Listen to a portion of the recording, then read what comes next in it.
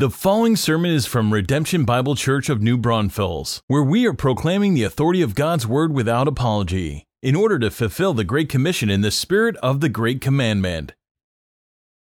Turn in your copy of God's Word to Colossians 3, verses 5 to 11. Colossians 3, 5 to 11. We're continuing in our series, just going verse by verse through this great book as we look now at what life is like as we're following Christ. We've been made His friend, the incomparable, awesome Savior who is Jesus Christ, His greatness and the great life that it is in following Him. And as you're turning there, just journey back with me a little bit into my childhood, and maybe you can relate to this. But I grew up in a rural dairy farming community in Wisconsin. And their folks, much like maybe you even have today, or even though I think the distinctions are becoming less and less now, but folks had different clothes for different settings, right? Had your church clothes, your Sunday go-to-meeting clothes. Familiar with that phrase? You had your church clothes. Kids had their school clothes and their school shoes. You also had your house clothes, so comfortable and you just can't get rid of them, right? But also in the farming community, you had your chore clothes. The clothes that you went out and worked with the animals on dairy farms, Holsteins and other cows. Some were pig farmers and even goat farmers and stuff. And on those farms, it was a messy business. So you had your chore clothes because you got certain things on your clothes, the filth and manure of the work there. And after chores were done, you would look and even smell like just where you've been, in the barn. The phrase derriere is a real thing.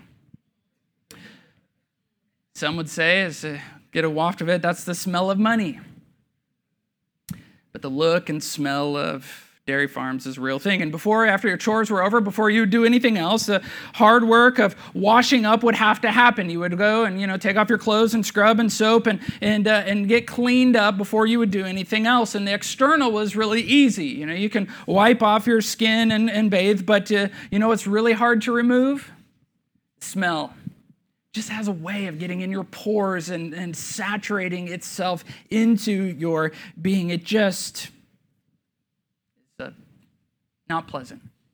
But now imagine after chores, after scrubbing up, after being clean, then coming back to dinner and you're having another family over. Imagine after bathing, then putting those chore clothes back on and sitting down to dinner.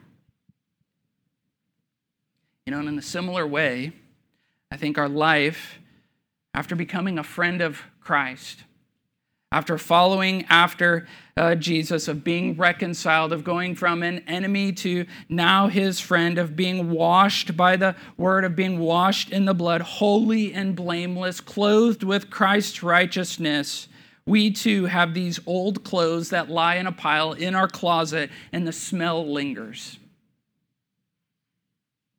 For whatever reason, we have not thrown them away. For whatever reason, we hang on to them. And we know what is right and true. We know what is our identity, but the struggle remains. The desires are enticing. We know the joy of following Christ. We know the treasure of our salvation. But how then do we walk in Him, rooted and built up, established in the faith, abounding in thanksgiving, even when our sin remains? And in this journey of walking with Christ, Paul gets down to the heart. He gets down to our actions in our verses today to teach us how, where the rubber really meets the road. So look at your Bible. Let me read our passage for us today to set the table, and then we will look closely at it.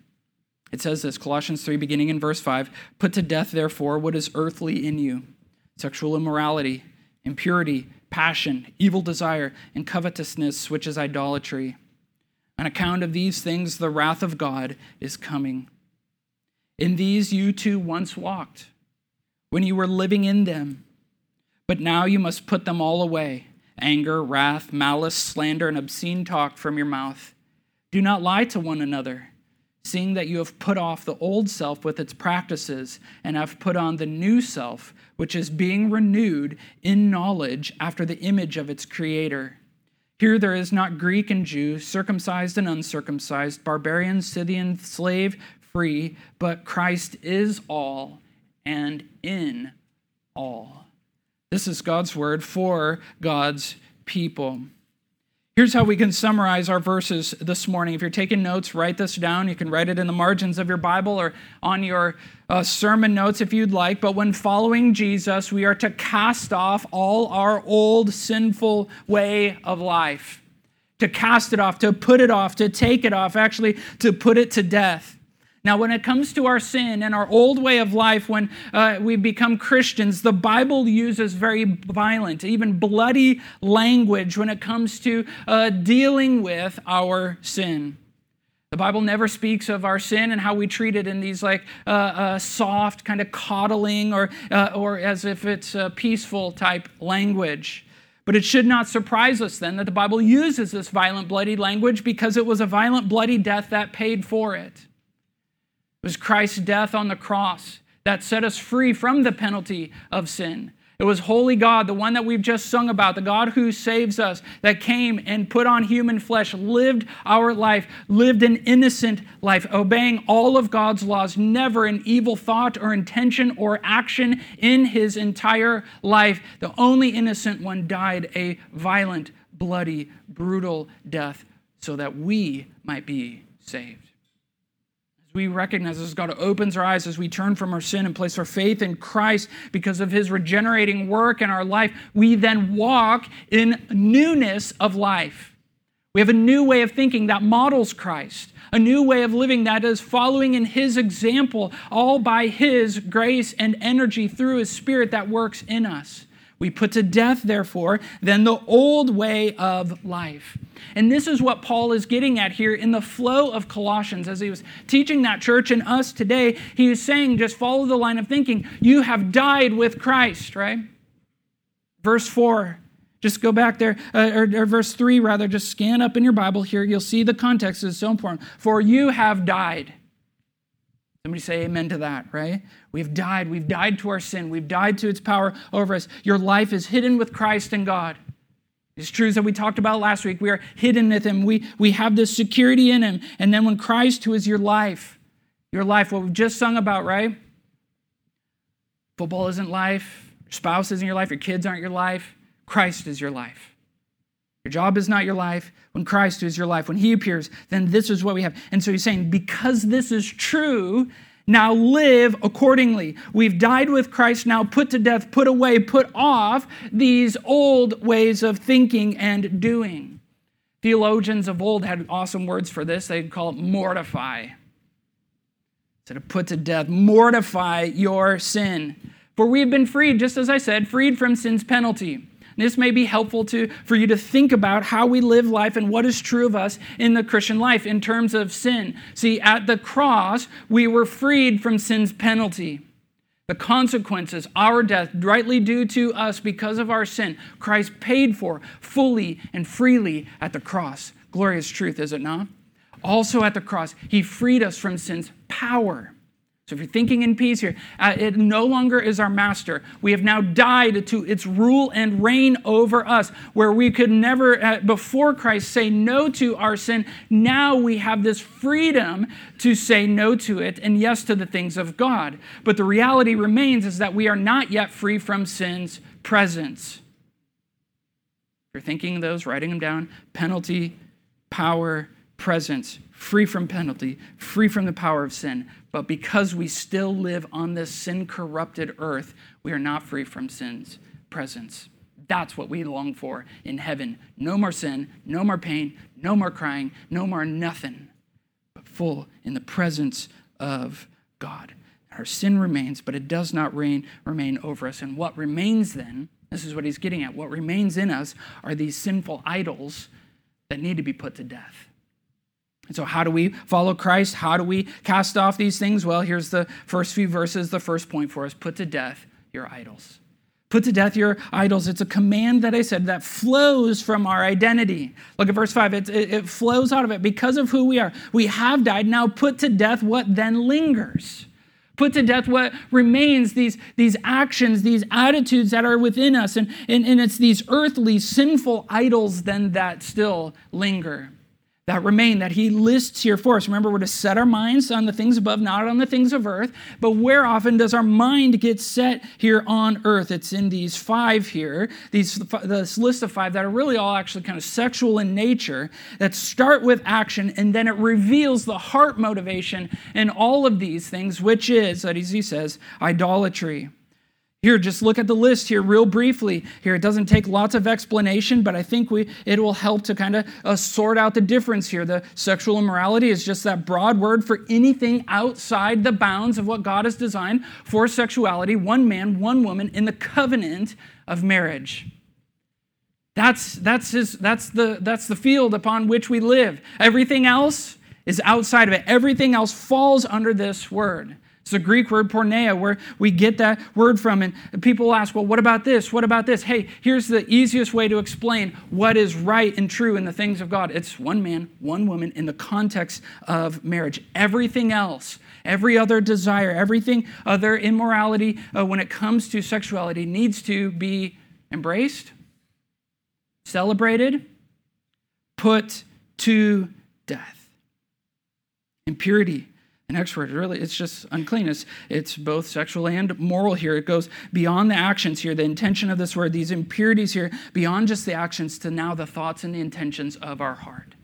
What corrupts the good desires that God has given us. Passion and evil desire really are closely related here. The passion is immorality let loose, and the evil desire then is the lust behind it, and they go hand in hand, and what motivates and what then how we act here.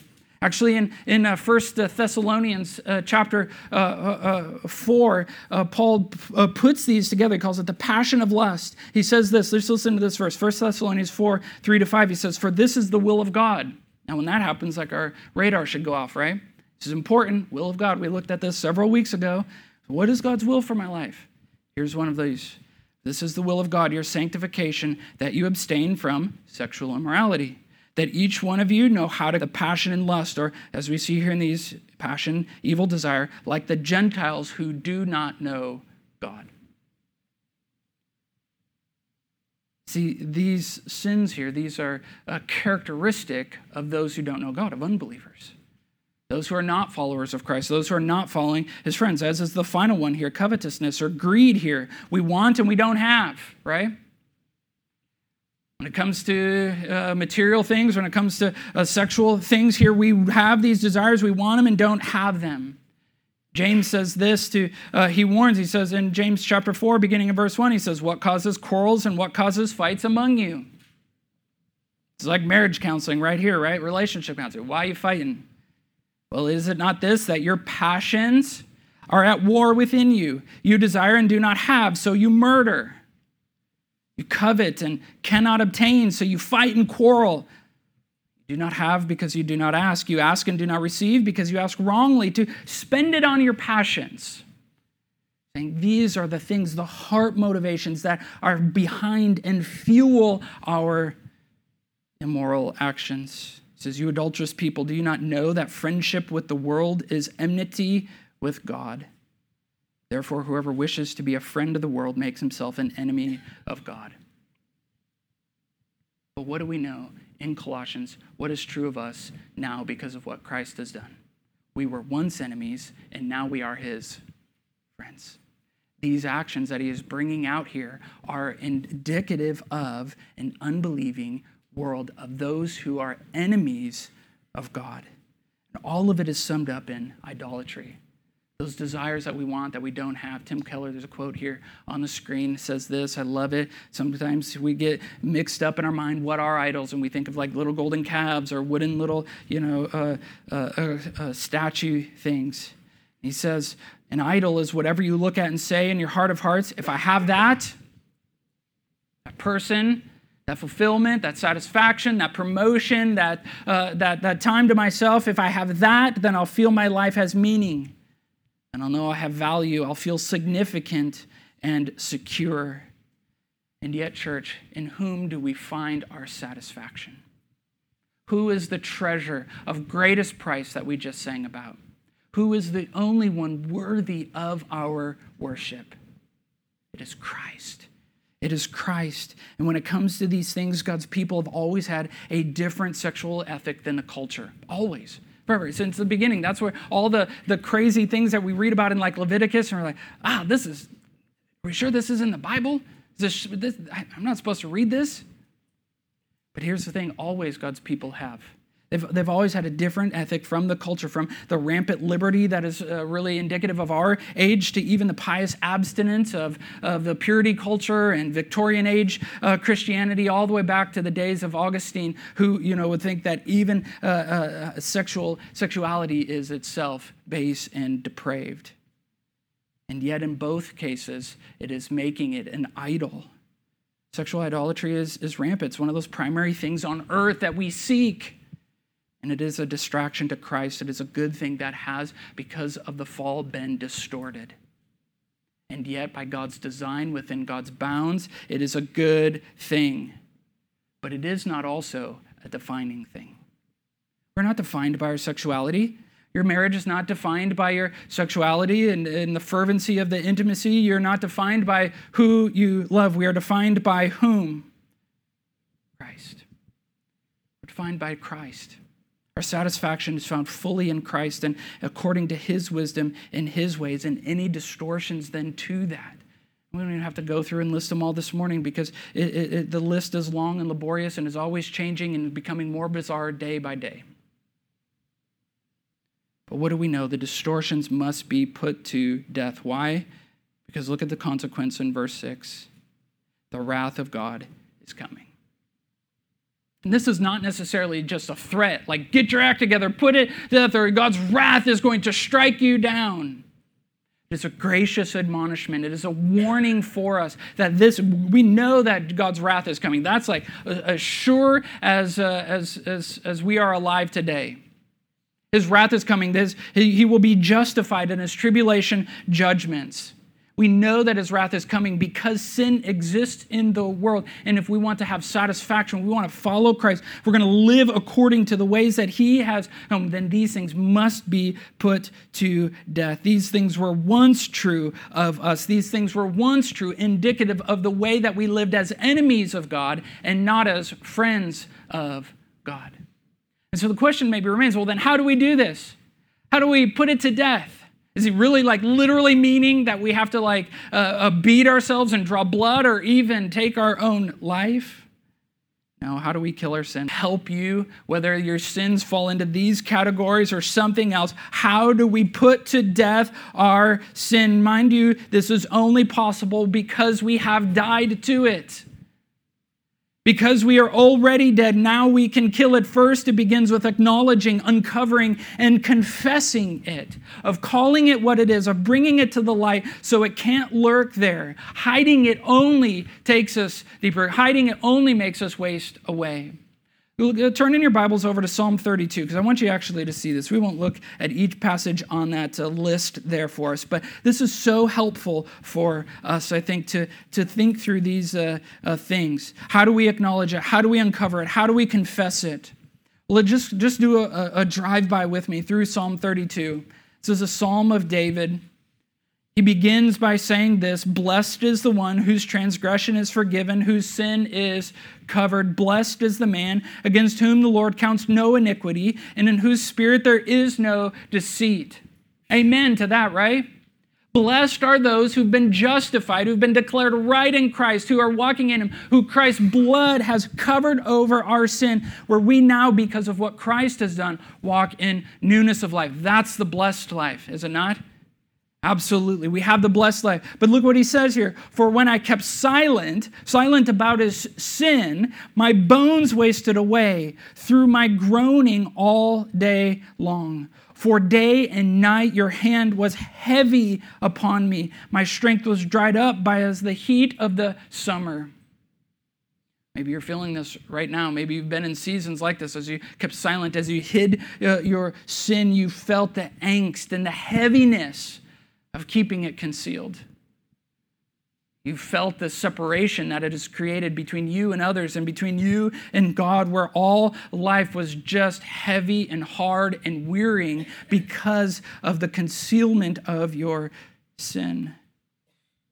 But look at the remedy here, even how we kill in verse 5. I acknowledged my sin to you. I did not cover my iniquity. I said, I will confess my transgressions to the Lord, and you forgave the iniquity of my sin. See, look what he does. He acknowledges, he calls it. He says, this is what I did. No excuses, no blame shifting, just I acknowledge it. I did not cover it. Here's what it is. I opened it up and made it known, and he confesses it to the Lord, asking for forgiveness, which he receives from the Lord. You want forgiveness? Acknowledge and cover, confess it, and you will receive forgiveness. Verse 6, therefore let everyone who is godly offer prayer to you at a time when he may be found. Surely in the rush of great waters they shall not reach him. The urgency, do not wait another day, lest you get consumed by it and your prayers will not then go out. Why? Because God here offer them urgently. God is a hiding place for me. He preserves us from trouble. He surrounds us with shouts of deliverance.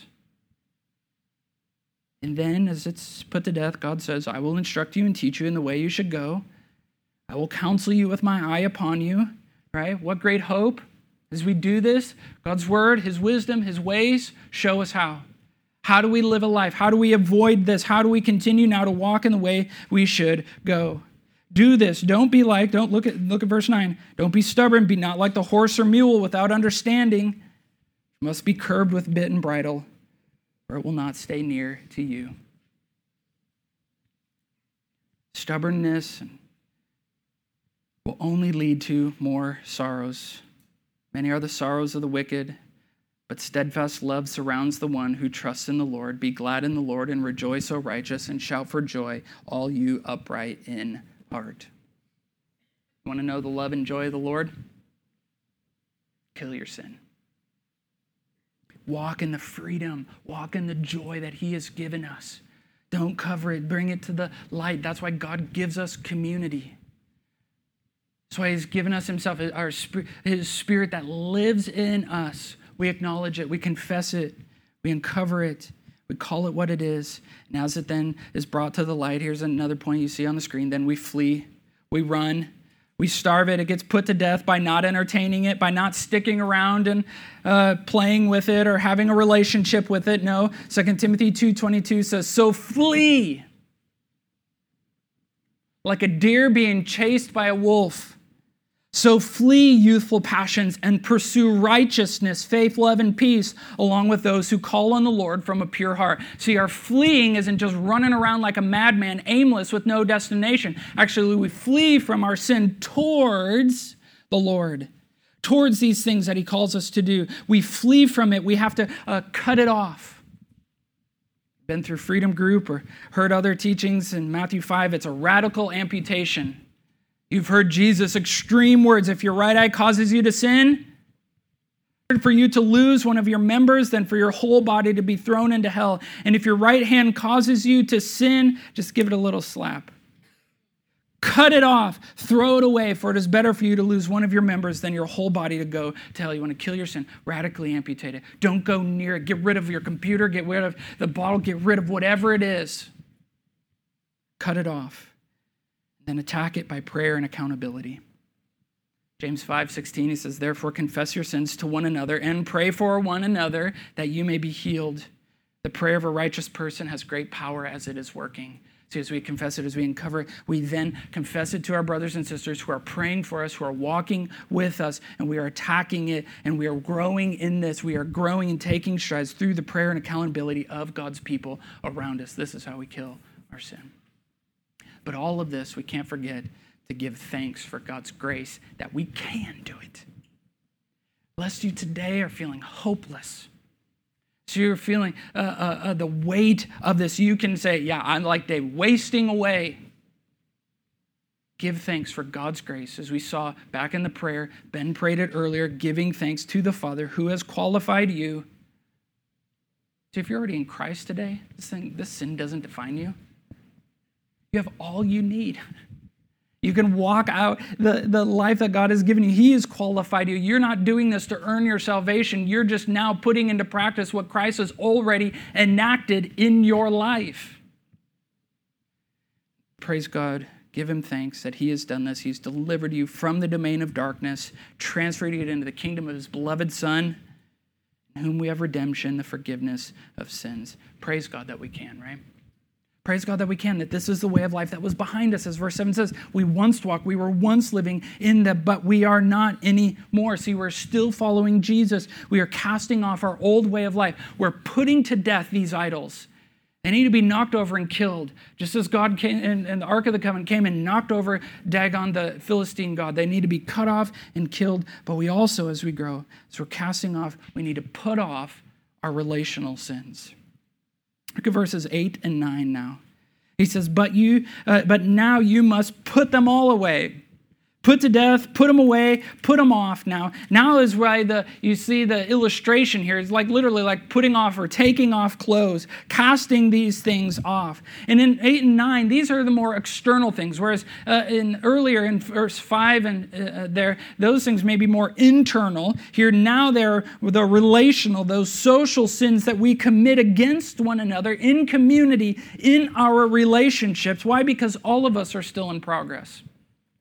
But now you must put them all away. We are in progress. God in his grace gives us one another to help us see when we can't see, when we have like our chore clothes back on. When we put them on, and we think we're sneaky sometimes with this stuff, don't we? We put our chore clothes back on, but then we cover it up and we put an outer layer of our church clothes on, right? And yet the smell remains. The smell remains, the actions are there, it can't be hidden, and so what are we to do? We're to put it off, we're to put it away. And here again, it starts with, it's kind of reversed. It starts with motive, and it comes out, and it's revealed in our actions, revealed in how we speak here. He says, put these things away. Anger, right? That unreasonable passion that controls us. Sometimes it's just simmering below the surface. Some of us are maybe more sneakier, like we're a little more passive and silent in it. But others times it's eruptive, which is what he's getting at next. Put this way, put wrath, that eruptive expression of anger. This is really when we say, well, that guy's an angry guy. She's an angry woman. This is wrath, the eruptive expression of the unreasonable passion that controls us. Malice, then, is the vindictive expression of anger. Those actions, those motives where we're out to get, we're out to destroy, we're out to hurt another person. Slandering, then, is the vocal expression of our anger where we blaspheme, purposely saying what isn't true in order to tarnish somebody's reputation or discredit their being or their character, saying things that aren't true, or it comes out in obscene talk. Put it away. Abusive, vulgar speech that tears others down. Obscene talk, probably, maybe so. It characterizes many work environments, doesn't it? Tearing down, not building up, not encouraging. And lastly, here to put away, the do not lie. Do not lie to one another, to deceive, to twist the truth, to perpetuate falsehood by concealing what is true and or purposefully spreading deceit. And what are these things? What does it say at the end of verse 9? Do not lie to one another, seeing that you have put off these old self with its practices. All these lists here, they're practices. They are the manner of life of our old way of being. They are attributes, as we have said, that characterize unbelievers. They are fruits of pit, and they characterize Satan.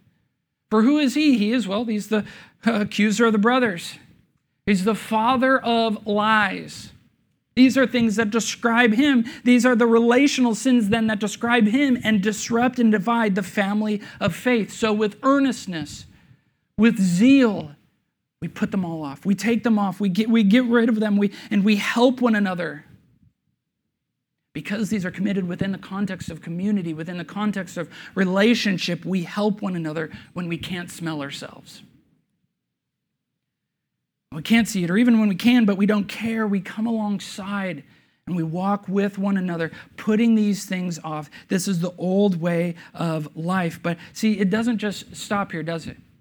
It's not just, hey, we put off these things. We put to death our idols. We put off the relational sins that we commit. If we're just put off, then we're left bare. But every day we get dressed. Here's the final point in the text. Every day, then, we must put on, then, our new identity. Write that down. Put on our new identity. Because see, look at what it says in verse 10. Put off and put on. Put on the new self, which is being renewed in knowledge after the image of its creator. This new self, which is Christ with his wisdom and his ways, what we've been learning about all along. And it's a process. Each day making progress. That's the goal. It's not just that we arrive at perfection, right, in how we get dressed and how we live this life. That's like expecting our young children to be able to dress themselves. But even as our kids grow and mature, they even grow in the art of getting themselves dressed and putting on clothes that match and are appropriate for the occasion and all those things, right?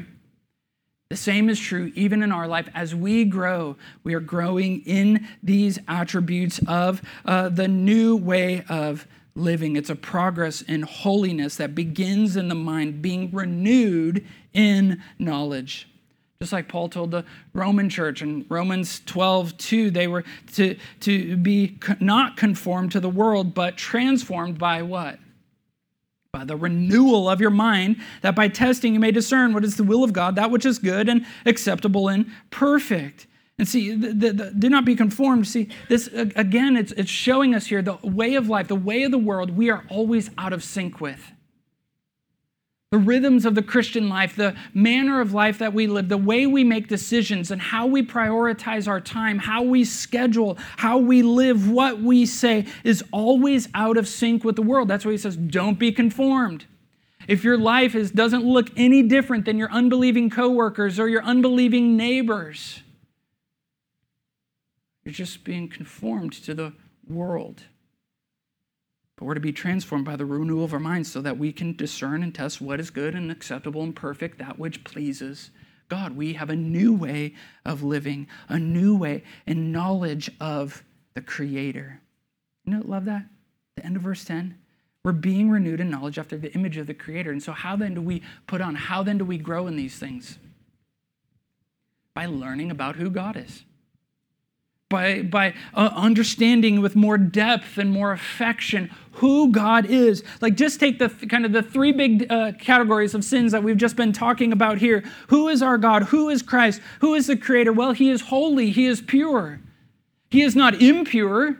He is not immoral. No, God is holy and just. He is pure. That's why we are told then in 1 Peter 1:15, but as he who called you is holy, you also must be holy or pure in all your conduct. And so as we grow in our understanding the holiness of God, the trustworthiness of God, that he cannot sin, and he will not sin against you.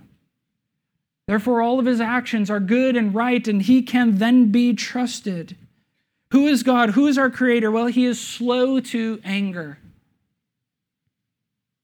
Exodus 34, verse 6, in his self-revelation there to Moses on Mount Sinai, it says, the Lord passed before him and proclaimed, the Lord, a God merciful and gracious, slow to anger, and abounding in steadfast love and faithfulness. This is our God. He does not lie. He is full of truth. He will not lead you astray. He does not deceive us. This is why to the church in Crete, as Paul wrote to Titus, the pastor there, the Cretans known for their laziness and their lying. He says, Paul, a servant of God and an apostle of Jesus Christ. This is how he opens the letter, Titus 1 and 2. For the sake of the faith of God's elect and their knowledge of the truth, which accords with godliness, in hope of eternal life, which God, who never lies, promised before the ages began. I know that's a mouthful, but what all he's saying is God doesn't lie. His promises are true. He is who he says he is. And see, we grow day by day just as we put on and we grow in even these three attributes. This new way ourselves, how we think about God, how we think about one another. These things are new to us. They're new to our identity, but they're now what define us in our unity in Jesus. See, our old self no longer defines us. Praise God for that, right? You're not defined by your past. You're not defined by the things that that you've done in your past. You're not defined by where you're from. And see, we do this all the time. See, how do you self-identify? I like to say, well, I'm a Texan. Or adopted one, anyways. Wherever you might be from, well, maybe it's not that. I'm American, right? Reformed, we identify, we're married, we're single, or anything else. I'm a Longhorn, I'm a Baylor Bear, I'm whatever, But see, we're not identified, we're not distinguished by where we're from or what we do or by our sin or by our struggles, our past or present struggles now or the things that we did that we regret. But who are we defined by in verse 11? Christ. Christ is all and in all. And this is where he's getting at here. We're not defined by these things. We put them to death, nor are we defined by these descriptors here, Greek and Jew. We know this, the Jewish people there who Christ came from among, who the oracles of God were entrusted to, and the Greeks that were around them. Whether you're circumcised or not, whatever your religious upbringing is, doesn't matter. Whether you're a barbarian, really uneducated or vicious in those days. Okay, it categorized everybody in those days as a non-Greek speaker. Now, we use it really more to categorize like violent people, like savage, violent people. Etymology, just curious maybe you're curious about this, comes from, like we say in our day, somebody that we don't understand, we're just like, blah, blah, blah, blah, right? Those days, anybody that they couldn't understand, if they spoke a language different than Greek, they're like, oh, that person, bar. And so it became barbarian, is where the word came from. Anybody who didn't speak their language. And so uneducated, doesn't matter where you came from. Doesn't matter if you were a barbarian. Doesn't matter if you're a Scythian. These wild, savage, nomadic warriors from the north, that countries above the Mediterranean, Middle East, that would come down and terrorize and ravage them. Didn't matter. Doesn't matter if you're slave or free. Who employs you or who owns you, doesn't matter. There are no ethnic, religious, cultural, social, or demographic distinctions in following Jesus. It's not about where you've been or who you are following, but where we are going. See, it is not these things that define us. It is Christ that is all, our treasure, our pursuit, the one who we seek after, where we set our minds in the first verses. He is our ambition. He is all. He is the treasure, and he is in all. Note that. The person that you love that also loves Christ, who is following Christ, doesn't matter where they're from. Even if they've hurt you, even if they are walking in sin, this is what he is in them. This is why we live together, why we can love and forgive and trust one another, why we can hope the best and believe the best about our brothers and sisters, not because of their great deeds or their ability to put to death their sin, but because Christ lives in them. Same hope that you have for defeating your sin, the same hope that you have for joy in Christ and love with Christ, he lives in them as well. Christ is all and is in all. See, what is a church that brings us together at redemption? It's our common faith in Christ. Where we're from, our things that define us or things from our past, what defines us here as believers is that we're all in progress in our faith in Christ. We are all seeking after, in one degree, one level of maturity or another, we are all here making progress in our walk with Christ, rooted, being built up, established in the faith as we're being taught, as we are bounding in thanksgiving. Who is in all of us? Who's leading and guiding and transforming us? It is Christ. And it's his righteousness that clothes us now. It is his death on the cross that defines us now. It is his manner of life that leads us forward, not the stinking chore clothes of our past. May God give us more of his grace as we apply what is already true of us. Pray with me to that end, and then we'll sing together. God in heaven, here we are. Here we are before you. You already know all that's going on in our heart and mind. You already know the things that we did this morning, did last night, did this past week, did years ago.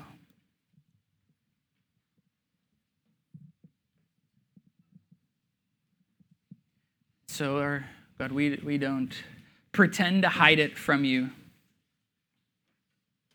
Even now, just as we pray, God, as we come before you, as we feel the weightiness of it, as we feel and understand that this is why your wrath is necessary, just acknowledge and cover and confess it to you, Lord. Saying, help me, God.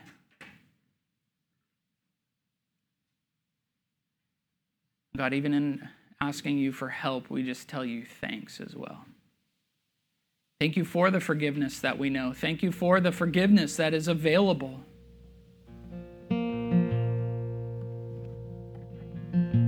Thank you, Lord, that you don't give up. But as we come before you humbly, trembling at your word, contrite in spirit, you lead us right along to greater joy, greater love, greater forgiveness. God, thank you.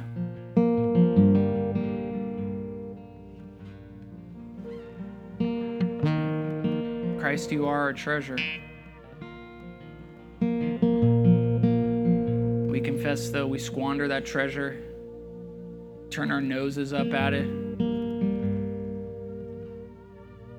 We look for our own treasure.